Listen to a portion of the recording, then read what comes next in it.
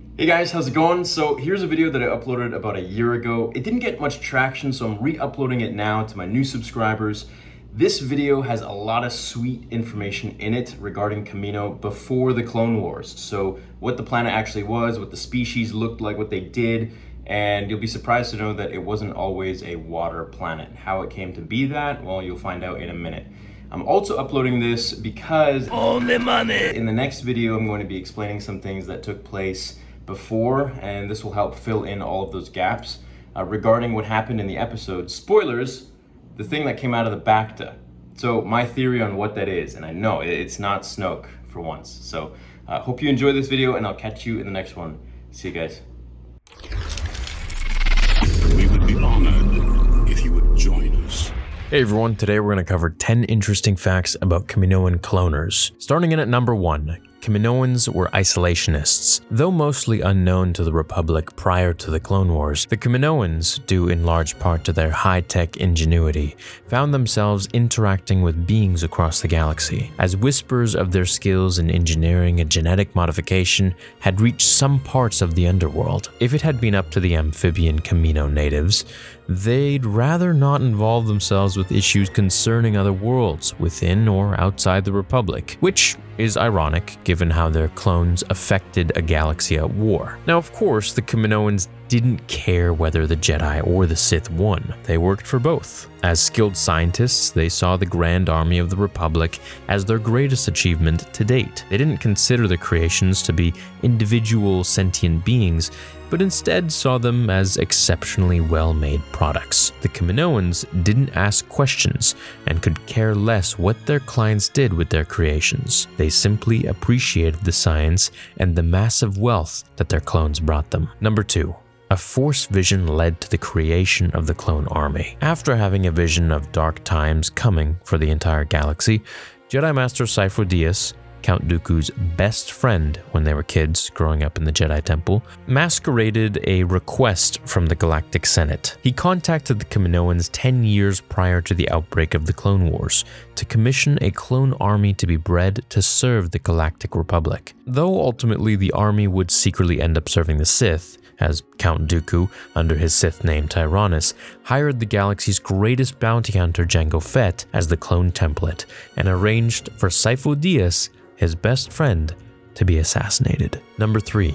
Waterworld. The Kaminoans were initially a land-based culture, recovering from an ice age. But when the ice melted, their entire planet was consumed in a great flood. As isolationists, the Kaminoans decided not to reach out for the Republic for help, but instead constructed massive, fully enclosed cities on the surface of their now ocean-covered world. This capital was named Tipoca City. The land animals that they were able to save were sent to the city, and the Kaminoans themselves, through genetic engineering, also altered their own species. This was so they could adapt and survive to their planet's new condition. Number 4.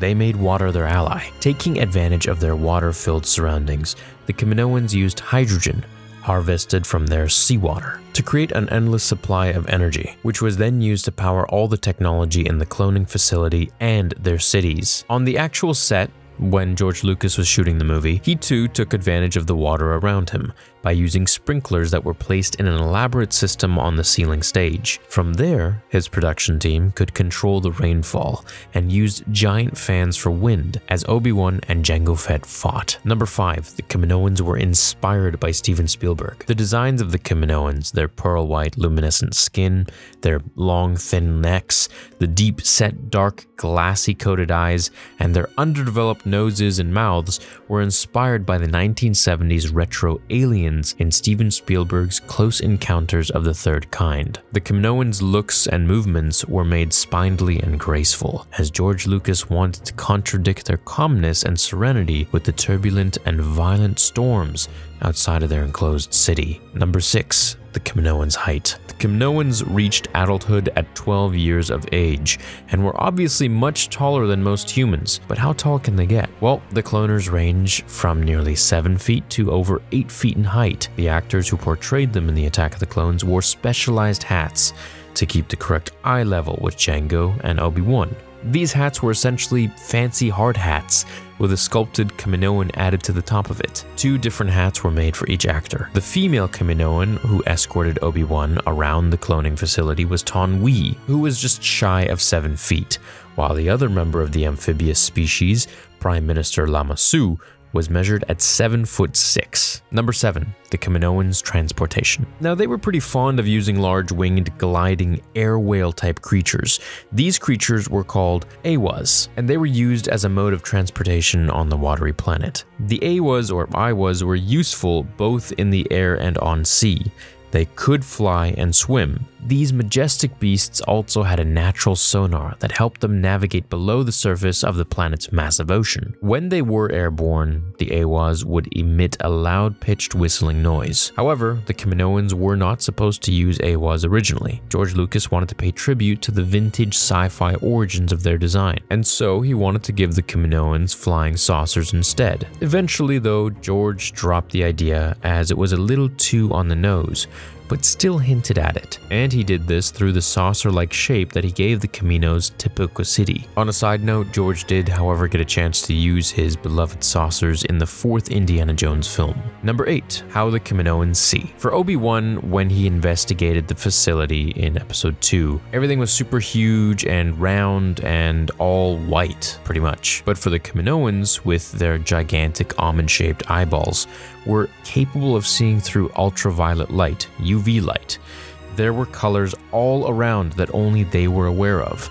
And maybe, this is a theory, that George Lucas made this choice as a way to suggest that there was much more going on, that the cloners could see that the Jedi could not. After all, the Kaminoans managed to keep Order 66 a secret all the way until the end of the Clone Wars. Number 8. Their gender. How can you tell what gender a Kaminoan is? It can be hard to tell with this alien species, but the clue lies at looking at the top of their heads. If you see fin ridges along the near of a Kaminoan's small, bulbous skull, you have spotted a male. The females are completely bald, but initially, Prime Minister Lama Su was actually supposed to have been a female with mohawk-style hair. Su was later made male, and so George decided that the mohawk or hair would also be what distinguished the males from the females. Finally, number 10. The Kaminoan Jedi. A distant and withered Jedi Master named Kina Ha was a Kaminoan female who was a member of the Jedi Order during the fall of the Republic and the rise of the Empire. She embraced the Jedi Code more than she did the Order itself. A recluse, she rarely made an appearance in the Jedi Temple, which ultimately allowed her to survive Order 66. She eventually went into hiding on Mandalore during the reign of the Empire, before joining up with a splinter faction of the Jedi Order called the Altizian Jedi, who, unlike the Jedi, actually allowed their masters to train multiple students, and their members could have families. Hope you enjoyed these random 10 facts on Kaminoans. The cloners were pretty interesting creatures. Oh yeah, and let me know if there's any fact that I left out that you really like and you wanted to put into this video, and maybe I'll make a part 2. I hope you have an awesome rest of your day, and I will catch you in the next episode of Star Wars Theory. Until then, remember, the Force will be with you always.